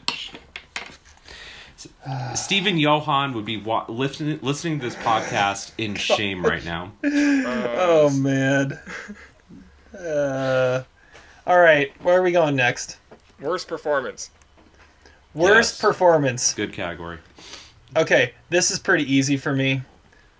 It jumped out at me. Worst performance is by far Kit and Dottie's mother. By far. You scare the chickens. You'll scare the chickens! Or they're arguing about whether or not they should go, quiet, girls! Your dad is trying to listen to the radio! I mean, it was such a bad... she's so bad, and that's really her only 2 lines, are that right there. Those are her 2 lines in the whole movie, and it's the one time throughout the movie that you just go, oh gosh, get her off the screen. And one of them she isn't even on screen for. I don't think she actually says a line into the camera. But she's the worst. She's the worst. The worst. Stop running, you'll scare the chickens. They're baseball players. Brilliant. Alright. Yep, that's what I got. Mine was Gary Marshall as Walter Harvey. Good call. Good call. I feel like he's just really disinterested every time he says anything. Like, I mean, he's only cast obviously because it's relation to the director, but it's just a really bad effort. Like, I don't really buy him as being this like big business owner, like this rich man. He doesn't even carry himself that way. Like, his posture and language is just like one giant shrug. At no point did I ever think that he was actually the, rich Mr. Candyman or whatever. Yep. That's just kind of Gary Marshall. It's rude. There we go. My worst performance is Harry Shearer as the newsreel announcer, because, I mean, it's obviously Harry Shearer reading that. And I mean, maybe in 1992 people didn't realize that, but it's so obvious that it's Harry Shearer, and it doesn't sound remotely realistic at all. Harry Shearer was one of the few people to see the unfinished cut of the clown movie that Jerry Lewis made about the clown that goes into the Holocaust. And, I would have much rather Harry Shearer talk about that than be the newsreel announcer in this movie. That is lovely. Definitely Zach's choice. Yeah. Yes. Well, he's got to mention Harry Shearer on every podcast, I think, at this point. I think Harry Shearer is the Greg Kinnear of this podcast. Like, he deserves a mention every time he's in a movie. Okay, but in all seriousness, because come on, in all seriousness, Harry Shearer would definitely be playing your dad in a movie. So probably, obviously. But come on, obviously, why couldn't they have cast someone else as obviously noticeable as Harry Shearer? Like, when you're hearing that voice, it's obviously Harry Shearer, right? It kind of takes you away from the movie. He's not exactly a household name. I mean, maybe at the time it'd be a little bit more noticeable, but I don't know. I don't think it's that bad. It's not. I mean, it's not as bad as Quentin Tarantino's voice in Jackie Brown, but it's still pretty bad. All right. Terry's ready to move on. The first deep breath. Stick man, Terry. What do you got? Yes. Yes, I'm so excited for this category. Is that all right? Oh gosh, that's a great question. If someone else has one, go for it. All right, I'm going with Stillwell Angel because yes, like all these hot older ladies are like they're kind of still all over him. He's the Pee-wee's Big Adventure guy at that point, and it's like. He grew up in a ladies' locker room, just like, in What Women Want. Mel Gibson's character grew up in, like, a burlesque changing room or something. Like, he's got, like, I don't know. He's got that swagger, I feel like, still. And, I bet he got an inconceivable amount of ass in his day. Just because of that his background. Stillwell Angel. Definitely a stick man. I didn't realize his name was Stillwell Angel until I watched this movie yesterday. His name is not Angel. That's what they call him. That's why my fantasy baseball team's name was Stillwell Angels. Yeah, it was. And I also had a team named Jimmy Dugan's Peaches, by the way. Just to throw that out there. Zach, do you have one? Terry, do you agree that he's a stick man? That's a good choice. That is a good choice. Thank you. And I loved your explanation, too. That was well done. There was a lot of thought that went into that, actually. Well, all right. Okay, I'm going to go... No, I thought you called on me, man. All right, fine. Go ahead. Okay, I'm going to go Eddie Jones as Dave Hooch. Because Dave Hooch... What? Dave Hooch, you know, he had a wife at some point in this movie. Obviously not a great looking woman, but, you know, he's a widower. And that has some credibility with some women out there. And I think he loves his daughter a lot. And, you know, Eddie Jones... She's got an eye like DiMaggio. She does have an eye like DiMaggio. And he cares about his daughter. And he wishes she was a boy. Curiously enough, Eddie Jones was also in The Terminal. And he played the role of Salchuk. So he knows Tom Hanks pretty well. I'm going with Eddie Jones because he has a lot of depth and a lot of grace and a lot of soul, like Maya in Sideways. And he's a stick man. He's getting it in. We don't see it in this movie, but he's getting it in. He's never gotten it in, except for Marlon. There is only one answer to this, and that is the fact that you have a character named All the Way May. I mean, that May more there are men in this country who ain't seen your bosoms. Yeah, there are men in this country who ain't seen your bosoms. Oh, May, that dress is way too tight. I don't plan on wearing it for too long, Doris. See, but we discriminate. Like, you cannot... We're sexist. Yeah, we can't do that. Yeah.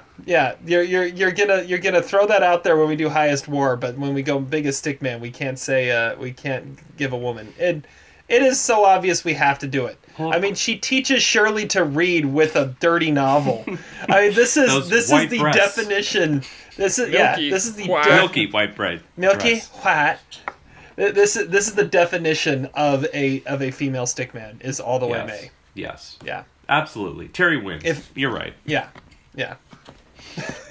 It's more than a name, it's an attitude. That's all I'll say.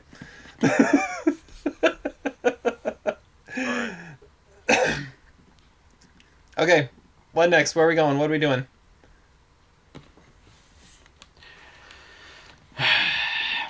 Well, I guess I don't want to go there this early, but I do want to talk about some flaws in this movie. Let's do it. Because I think there are some flaws in terms of the baseball strategy of one manager, Jimmy Dugan, in this movie. Okay. So, all right, let's hear it. So maybe, I mean, we can go into flaws later, but how about the biggest baseball-related flaws in this movie? Like strictly speaking of strategizing the sport of baseball. Okay. I feel like there's something very specific you're thinking about talking about here, Zach. So go ahead.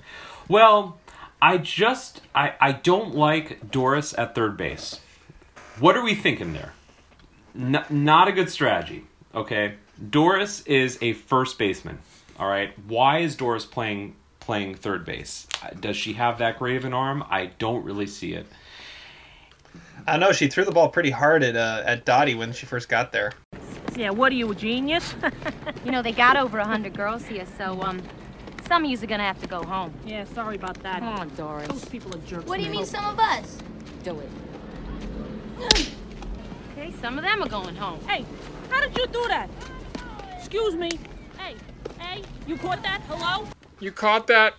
Hello? She also looks and sounds a lot like, what's his name? Chuck from Little Big League, the one kid. Like, she like, it is almost distracting how much they have the same, like, fake New York accent. Do you notice that? Look good to me, Alan, so that look good to me! Yeah, like, the one kid, she sounds just like him. And looks just like him. They have the same haircut.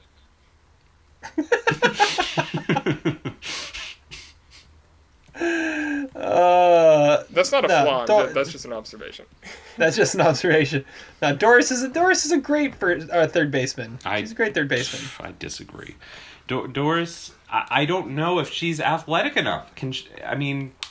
You've got to make a lot of plays at third base, man. Third base is the perfect spot to put someone who doesn't have as much lateral speed. Is she just like a backstop over there? Is that what you're saying? Exactly. Oh no. That's how third basemen work. For me, like the flaw baseball wise is like how many games is they actually play? Like, it seems like they played like 50 or more games. There were only 4 teams, and they make a big deal about when they clinch the playoffs. So what did they actually accomplish? Like, they got into the 4-team playoff? Or was there only a World Series? Or was not a semifinal? I think there had to only be a World Series. Yeah. That's what I was thinking. And like, Lowenstein's like, oh, I'll trade you to, I could trade you to, like, Racine, South Bend, or Kenosha. It's like, yeah, those are the rest of the teams in the league. Obviously. Those are the only options to trade anybody. Those are the only options. That's always bothered me.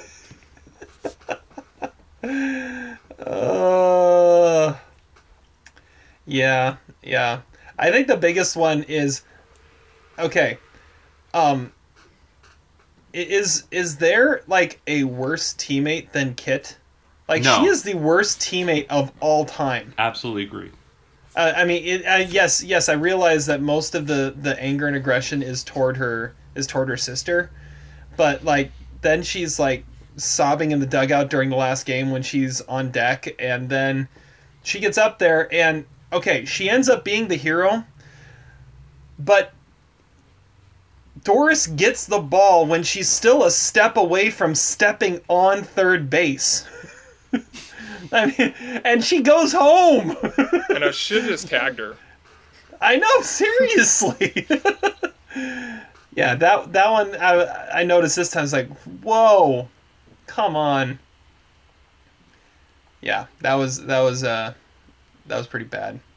I don't know, strategy wise though, it seemed pretty fine. Other than that, I don't think they made any bad calls. Okay, actually, here's the question. Should they have gone for the suicide squeeze with Marla up, or should she have swung away? It worked. They swung away and it worked. But should they gone for the suicide squeeze? The infield was back. It was going to work. They should have gone for it. I don't think Marla had ever laid down a bump before. Are you kidding? She'd only ever played baseball. That was her life. Okay, here's the other flaw. Marla's a switch hitter and only ever batted right-handed in the league. Right. They never let her bat lefty. Because Jimmy Dugan was too drunk. Yeah. I like that move in the 5th inning there where you scratched yourself for 10 minutes. Well, anything worth doing's worth doing right. It was scratch your balls for an hour, but yeah. Oh, that's what it is. Which is another flaw because an inning does not last an hour. It started in that inning. Did you notice the uncanny parallels of the final inning of the World Series in this movie to the final inning of the 2014 World Series with the Royals and the Giants? I couldn't help thinking of that at this movie. You know. So what you're saying is they should have sent Alex Gordon home. They should have sent Alex Gordon home. Believe it or not, we in Kansas City, in the Kansas City metropolitan area, believe that we should have sent Alex Gordon home, and then we would. I agree completely. I was screaming at my TV, "Send him! Send him!" And then they didn't. Yeah, totally agree. All right, well, let's talk flaws. I mean, that was you brought it up. Let's talk about some flaws in this. I feel like every throw that they're like shaking their hand after they catch it, it was just lobbed. Like, who made these gloves? Like, it's never made any sense. Well, they're the like 40s gloves. They're pretty crappy. I know, but why would any lob throw make any more of a difference when you catch it than any other one? The only one I would say that was worth shaking your hand at was the rope that Dottie threw to second base in the tryout. But it wasn't a rope; it still was lobbed over there. No, I thought that one was a cannon. Though. The cannon was what's her face throwing it at Dottie, and she caught it with her bare hand. That was the only time you ever see a throw that isn't like a lob. Every pitch was a lob. I don't know. You make a valid point. I know. That's why I said it.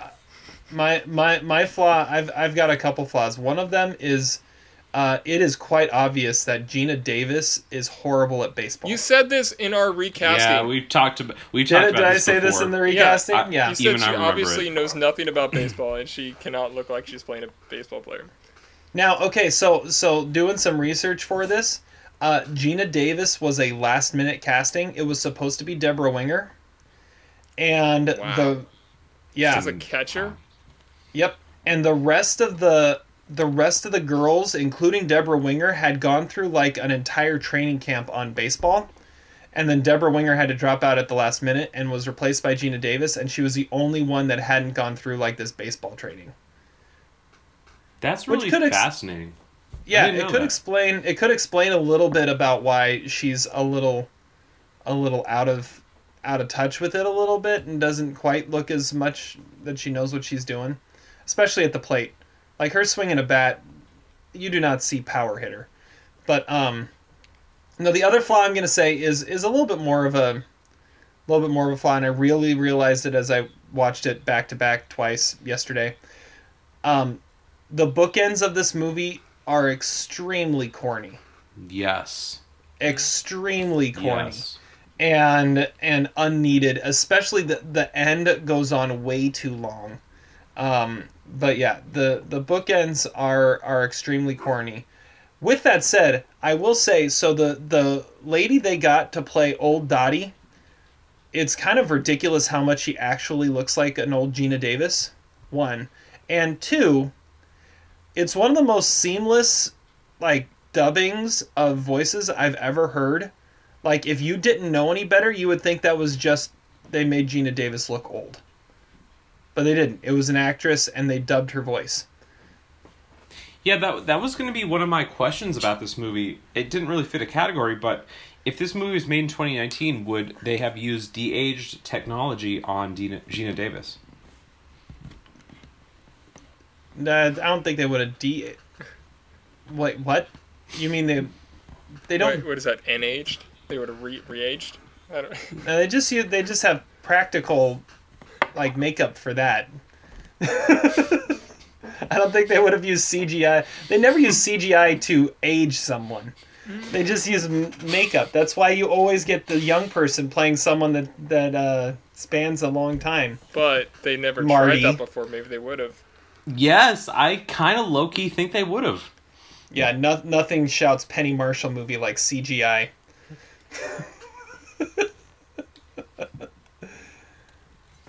Zach, do you have any flaws? My biggest flaw with this movie, it's always been the biggest flaw in this movie, is that the most interesting character is Jimmy Dugan, okay? Like, it's a good movie. It has a strong feminist message. I get it. Penny Marshall's a great director. Gina Davis is amazing in this movie. But the most interesting character is Jimmy Dugan. This should be a movie about women who are interesting, not Jimmy Dugan. And, like, Jimmy Dugan... So Tom Hanks shouldn't have been cast in the movie. I don't know what to say. I don't know what to say about it. He's the most interesting. Every scene he's in, he's amazing. I cannot deny it. It is an intrinsic feeling that I cannot withhold in myself. He is the most interesting part of this movie. I already told you he's the highest WAR performance. We're going to talk about MVPs in a second, but he should be a strong MVP candidate. That has always been the biggest flaw in this movie to me, is that the most interesting character and the scenes that I want to rewatch and go to YouTube and watch again are the scenes with Jimmy Dugan. I think it's just kind of like what Todd said. He is just so good that he steals every scene. I get it. At no point is this movie about him. It's about the girls. It's about Dottie and Kit. He just does such a good job. Like you said, he's a supporting actor in this. He just does such a good job in those scenes that he's in that he steals the scenes. And so you're basically saying that you are discounting this movie because the male performances are too good in a female-centric film. Yeah, well, the performance. Singular. The one performance. Not John Lovitz. You're No, John Lovitz. I would add to that too. He steals every scene he's in. All three of them. Okay, so yeah. Let's go to favorite minor character. Yes, good category. Favorite minor character? Yeah. Okay. I've got a favorite minor character. He's always been one of my favorites of this of this movie. John That Lovitz. is no the PA announcer. I love the PA announcer. Take me home, doctor. A frozen rope. He's so good. The master strategist.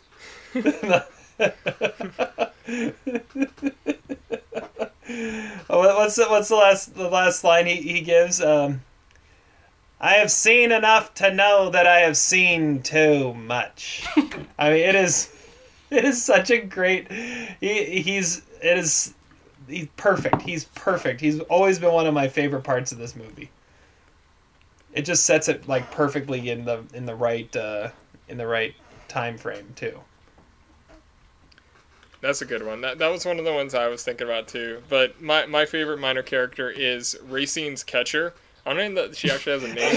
Yes. But she looks like a catcher. Like, I mean, she looks up to Dottie like she's a ringer or something. And she talks trash like she's like Ham in The Sandlot or something like that.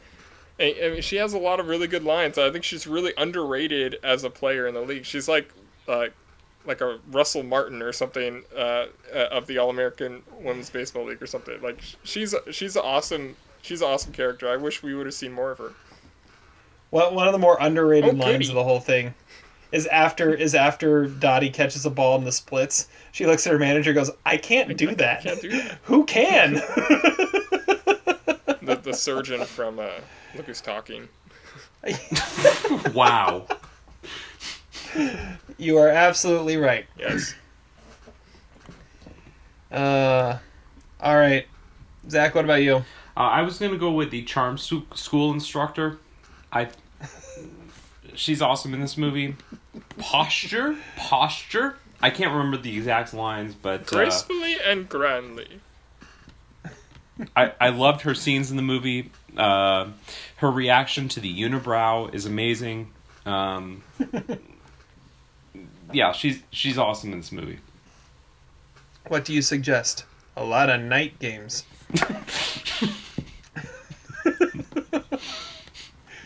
There's so many great one-liners in this movie. I love it. All right. So should we just talk about Jimmy Dugan being the biggest douchebag? No. Before we go there, who would Nicolas Cage play? Nicolas Cage. All right, 1992 Nicolas Cage or present-day Nicolas Cage? I don't know. That's a good question. We've never specified. 1990. All right, here's what I got. 1992 Nicolas Cage would play Ira Lowenstein. Yes. That's what I thought too. Yeah, I agree. Recent day Nicolas Cage would be Walter Harvey. I don't see it. Marla's father, Eddie Jones.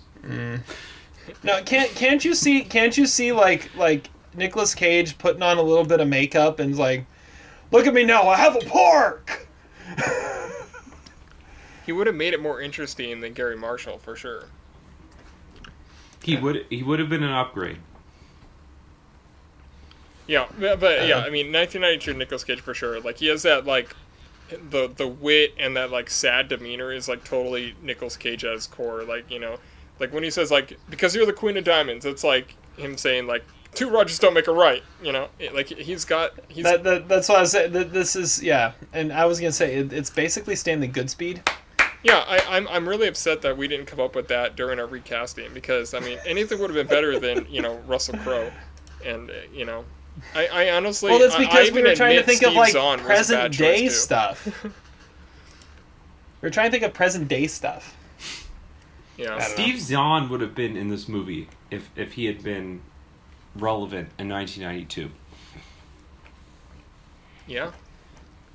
Okay, another I gotta say one more favorite minor character, and that is the two guys that fawn over Doris from the stands. Yes. And the Suds bucket. 22! Yeah. They're just great.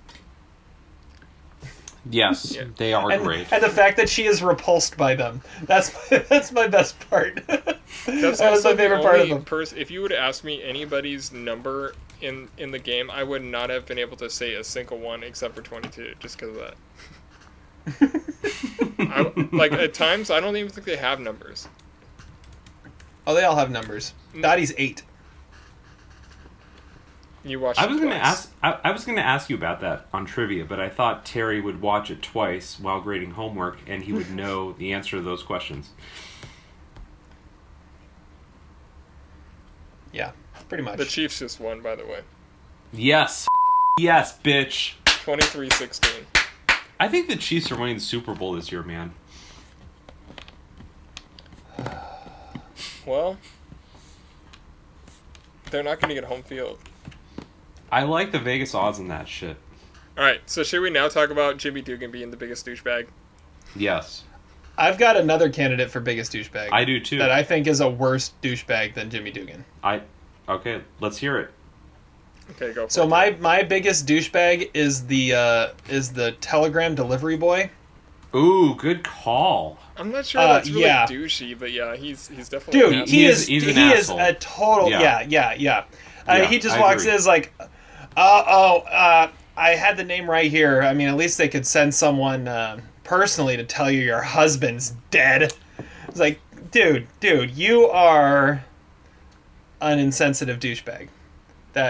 He is the worst. The worst. This is from the War Department. Yeah. The worst. The worst. In his 30 seconds on screen, he becomes the worst character in the entire movie. But Jimmy walks all slowly and dramatically all the way over to her. He could have just said, like, oh, it's you, instead of making it all that, like, super, like, long pause before you find out who it is. I don't know. That's a really dick thing to do. He was trying to be compassionate in the moment and sensitive in the moment, where the other dude obviously has never heard of the words sensitivity and compassion. Great traits in a douchebag. That thinks his job as a telegram delivery boy is like the most important thing ever, because he delivers telegrams about people dying from the war. Yeah. The messenger definitely a better delivery person for that.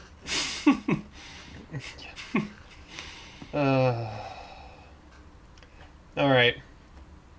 What about you, Zach? What was yours? Biggest douchebag in this movie? I think I would go Bob. Because let's talk about Bob for a second. Pullman? Yes, Bill Pullman. Bob. Name that Bill. They got all the way to Colorado or whatever. Yellowstone. Bob returned. Yeah. Yes, and she saw all the bears there. Isn't that what she says? Something like that. We got all the way to Yellowstone Park before we turned back. Besides, I'm no quitter. Yeah. Bob basically ruins Dottie's career as a baseball star.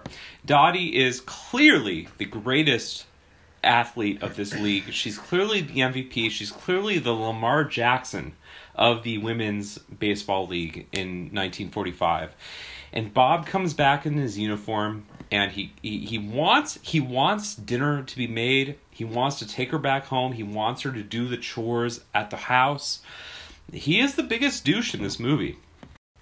Bob is terrible.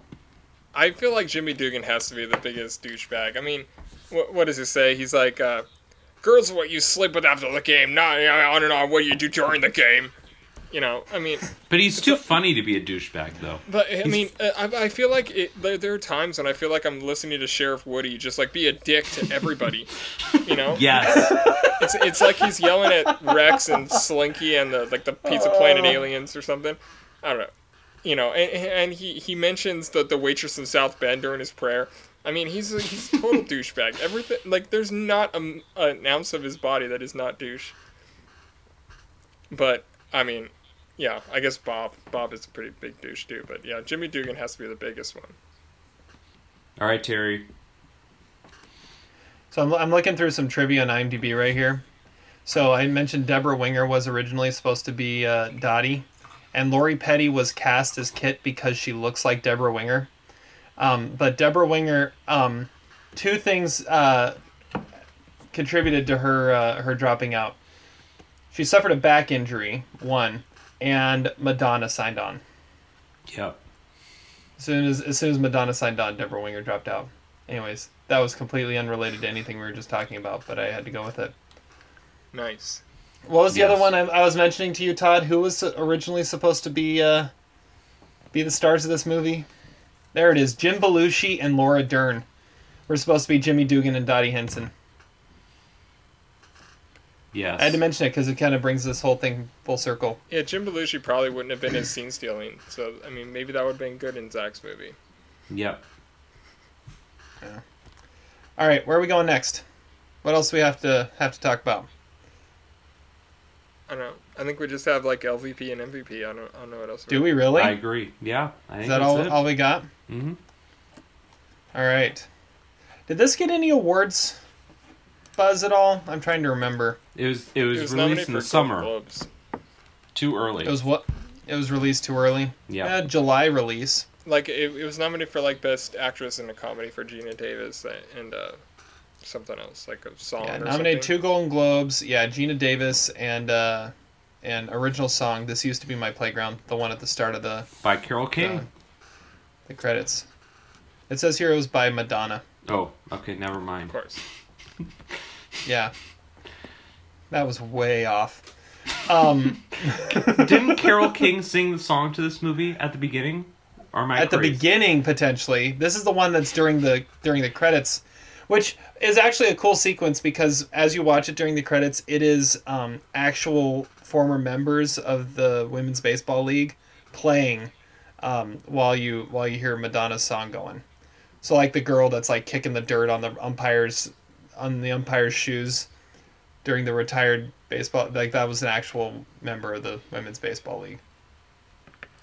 But yeah, that's weird that it didn't even get looked at all for anything there. That's sad. Okay, LVP, MVP. Yes. Yeah. Okay.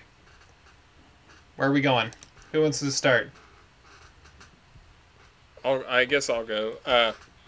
The LVP, I'm going with the guys that are fielding Marla's batting practice, because they really suck. They just like duck whenever the ball is hit anywhere. And I mean, I don't know whoever decided to have her try out on a basketball court. They break so many windows. Like, I mean, I know it was raining outside, but I mean, there had to have been a better option for that. But the fielders were really, really bad. And you know, she might have an eye like DiMaggio, but like her exit velocity was not all that. I don't feel like I don't know. Find a field somewhere.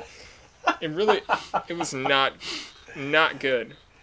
Yes, I believe that is one of the lines that was cut from the film is Ernie talking about her exit velocity.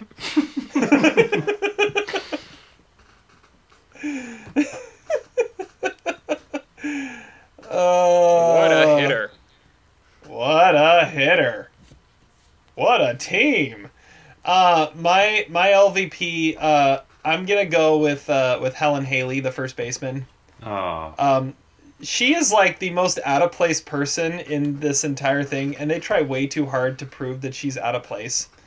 Like her serving in the one, I know the commercial is kind of ridiculous, but she's serving tea to the umpires. That's kind of, or coffee. She was serving coffee to the umpires.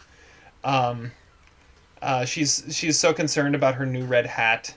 One line that I had never caught before that I caught this time was when they finished the tryout and all the signups are up there and they say, okay, go check the board. There's the four sheets for who's on what team, and go ahead and go. You can hear in the background clearly Helen's voice saying, if we just form 4 parallel lines. It's like, seriously, that's what you're gonna, okay, all right. So she should have been a douchebag almost. Yeah. Well, no, she just was out of place. One line that But I didn't notice. But apparently she like won beauty pageants or something. That's what they said in a former Miss something. I forget which state. One line that I never had heard before was when she's like what's her name? Rosie O'Donnell's character is Doris. She's like, May, when she's chasing Stillwell, she's like, wait, use Evelyn's bat. It's heavier. I never heard that line before. I was like, damn. hadn't heard that one either. That's amazing. That is amazing. See, it's little things like that that I love about this movie. That it just the dialogue is so perfect. Because she was totally chasing her, and but she was chasing her because she's like, wait, use a bigger bat. Because he's got to kill your son. All right, Zach, what do you got? For MVP? LVP. LVP, I think in this movie, I think I'm going to go Lori Petty as Kit. We haven't talked about her very much. Ooh. Kit is, you know what? She's not great. You know what? Her vulnerability is high fastballs above the plate, and you know, at the end of this movie, Dottie makes a sacrifice for Kit, and is Kit really worth it? I don't think so. I think Kit is kind of an asshole in this movie. Okay, pause right there. I don't think Dottie makes a sacrifice. Ooh, we should talk about this. She beat her. Really? I think I think it's deliberate. She had the exact same situation. It's deliberate. She held on to the ball. Yeah, and she deliberately dropped it. I don't think so. She Dottie loves winning too much. From the glove. Like, she did not do that earlier. Dottie did not drive halfway across the country twice in order to get into Game 7 and stand there and let her kid sister win. She never lets her win. It's about sisterhood, man. She made the sacrifice for her sister. It was a deliberate act. No. You're blind, dude. And I think one of the things that does it is in... Did you just quote Big Lebowski at me? I quoted sideways at you, ma'am. Anyways, no. In the scene afterwards, where they're like in the concession stand area, and Kit says, you know, I think I jammed my shoulder if it makes you feel any better, and you can tell that Dottie's like, all right, that actually does make me feel a little better because I really wanted to win that game. She says that because absolutely not. Because she's like, yeah, I mean, I just gave up the game for you. Yeah, at least you got hurt by it or something. No. She dropped She knew the it ball, was. Man. She knew it was going to be her last game. She came back to win. She did not come back to let her sister win. But it was a perfect situation for her to That's win. why right before she goes out to the pitcher. She was thinking about this. She stands there like and she like takes it right on her hands. Like, she could have blocked the plate completely, and she didn't. Like, okay, she obviously she did just not hit a line drive 5 minutes earlier. She hits a line drive at Kit's head to score the winning run, the go-ahead run. She gave it and up, then as Kit's coming up to the plate, she goes out. As Kit's coming up to the plate, she goes out to Ellen Sue, looking at her, saying, do I give her a chance? Nope. Go in for the kill. Throw him high. She can't hit him. She can't lay off him. And it's like, we're going to strike her out. We're going to win this game. And I don't care what it's going to do to Kit. I'm here to win. She didn't block the plate. She gave it up, man. She could have caught that ball. And she did catch the ball. She got ran over and dropped it. She gave it up to her sister because she knew that it cared more to Kit than it mattered to her. I think for the first time, Kit wanted something more than Dottie. I think that's what it was.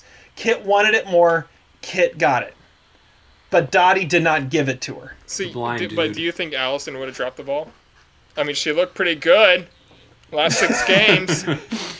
I think Kit would have avoided the collision because she would have smelled her socks on the way to the plate. Yeah, probably.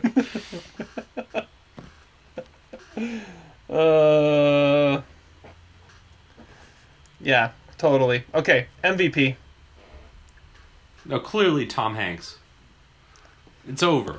Tom Hanks is the MVP of this movie. Terry, you named your fantasy baseball team after Jimmy Dugan, okay? I mean, it's the highest honor that any actor can receive. Actually. And Stillwell Angel. Your kid ate the lineup! Wait, what is he doing next to that tape? Stillwell! I don't know what he's doing, but get that kid away from that tape! This was a crucial role in the midst of the in-between between Big and Philadelphia and Sleepless in Seattle. It was a great time period for Tom Hanks. He's the MVP of this movie. Just watch a YouTube mashup of Tom Hanks scenes in this movie, and you get the essence of the movie.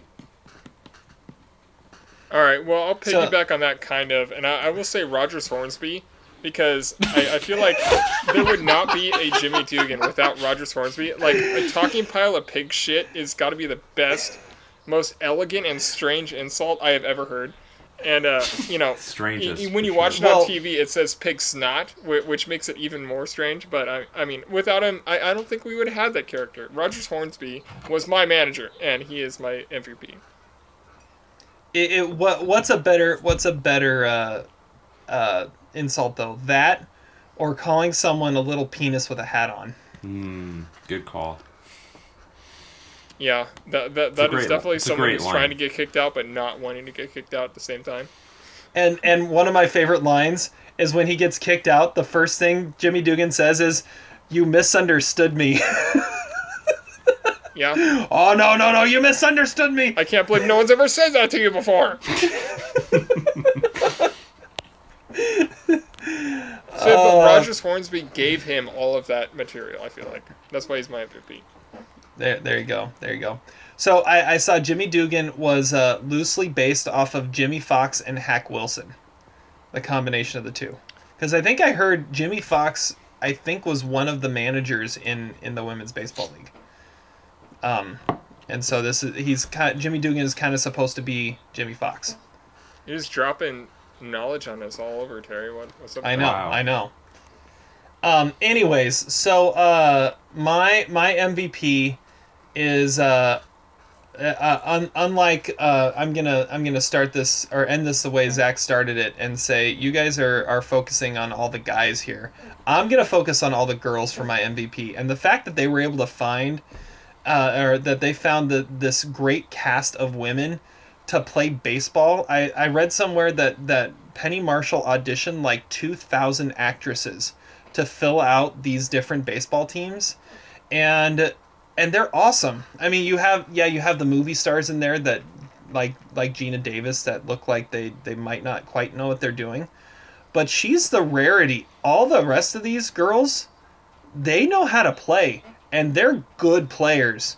You got some of the names like Madonna and Rosie O'Donnell. They know what they're doing out there. They can play ball. This is one of the first film roles of Téa Leoni, who ends up being a solid actress in Hollywood. She started by being the first baseman for Racine because she could play baseball. Yeah, Racine was definitely a better team. Yes. Yeah. The catcher was definitely better.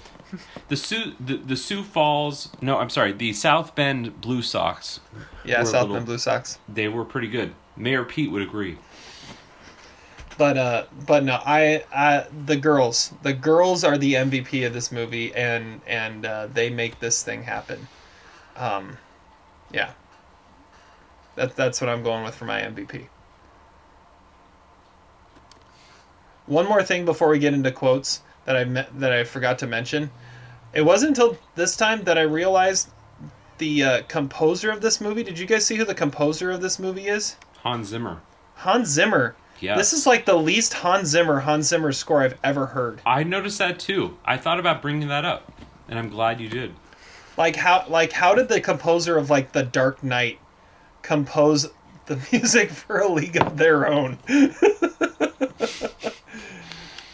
Someone should like redub a League of Their Own and put like the Dark Knight score over the top of it and see how much it would change the movie. That'd be weird. Okay, quote of the day.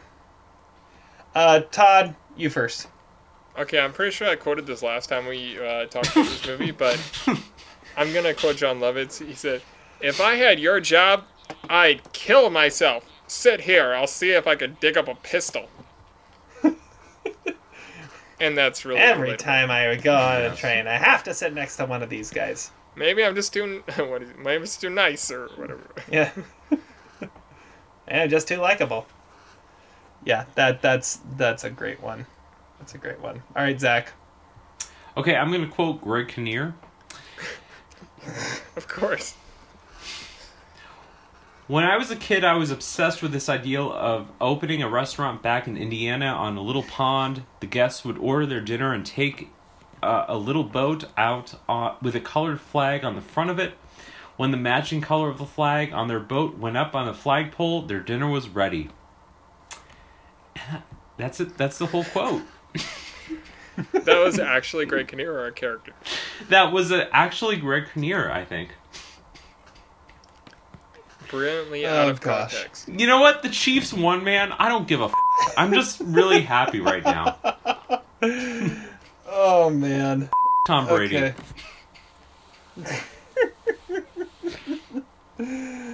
Okay, well, let's see here. So my quote. So a few years ago, I actually put out a top 10 A League of Their Own quotes. I do kind of blog post. That's the most Terry article ever. Yeah. It was It was in 2017, celebrating the 25th anniversary of the movie. So I'm just gonna go through some of these really quick. So there's. But did you have every quote that John Lovitz says is like your number 2? That was my number 2. So number 2 was everything MVP. John Lovitz says. It's sad that I actually remember that, but yeah. Yeah. Don't taste the grass. Don't eat the grass. Doesn't that hurt them and bruise the hell out of me? Haven't you heard of a leash? Well, you shut up! You see, the way it works is the train moves, not the station. Why do they always get attached to me like that?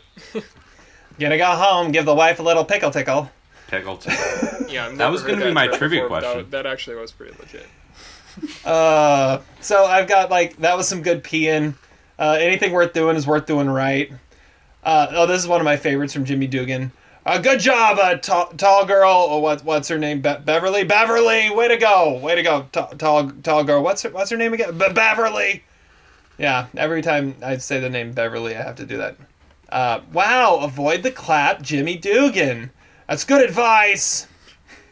Here's the actual quote from the announcer. Take me home, Mama, and put me to bed. I have seen enough to know that I have seen too much. Or, yeah. Jimmy Dugan, I was going to write you, or send you a thank you card, Mr. Harvey, but I wasn't allowed anything sharp to write with. One of my favorites is the prayer that Jimmy... you started. I hurt my knee. One of my favorites is Jimmy Dugan's prayer right before the last game. Lord, hallowed be thy name. May our feet be swift. May our bats be mighty. And may our balls be plentiful. But the one I'm going to go with, which is possibly the most profound quote from the movie, is when Jimmy Dugan is trying to guilt Dottie into staying. And he says, it's supposed to be hard. If it wasn't hard, everyone would do it. The hard is what makes it great. And it's like the most profound quote from the whole movie, but it's so good. It's so good. And it is preceded by possibly one of the best baseball quotes. He says, baseball is what gets inside you. It's what lights you up. And you can't deny that. That seems like a quote that should have been in The Sandlot, though. Mm-hmm. It does. Baseball is what gets inside you. James Earl Jones. Did not expect a James Earl Jones impression during this podcast, but not bad. Thank you. I do what I can. Did you promise the cows you'd write? All right, that's enough. We're going to bring this podcast to a close. Thank you guys so much for listening. Again, find us on iTunes. Subscribe, rate, review there. Find us all over the internet, almostsideways.com, Facebook, Twitter. Hopefully you enjoyed listening as much as we enjoyed recording it. We will catch you next time. Until then, have fun watching movies. Despite your crass behavior, I'm glad we were able to do this together.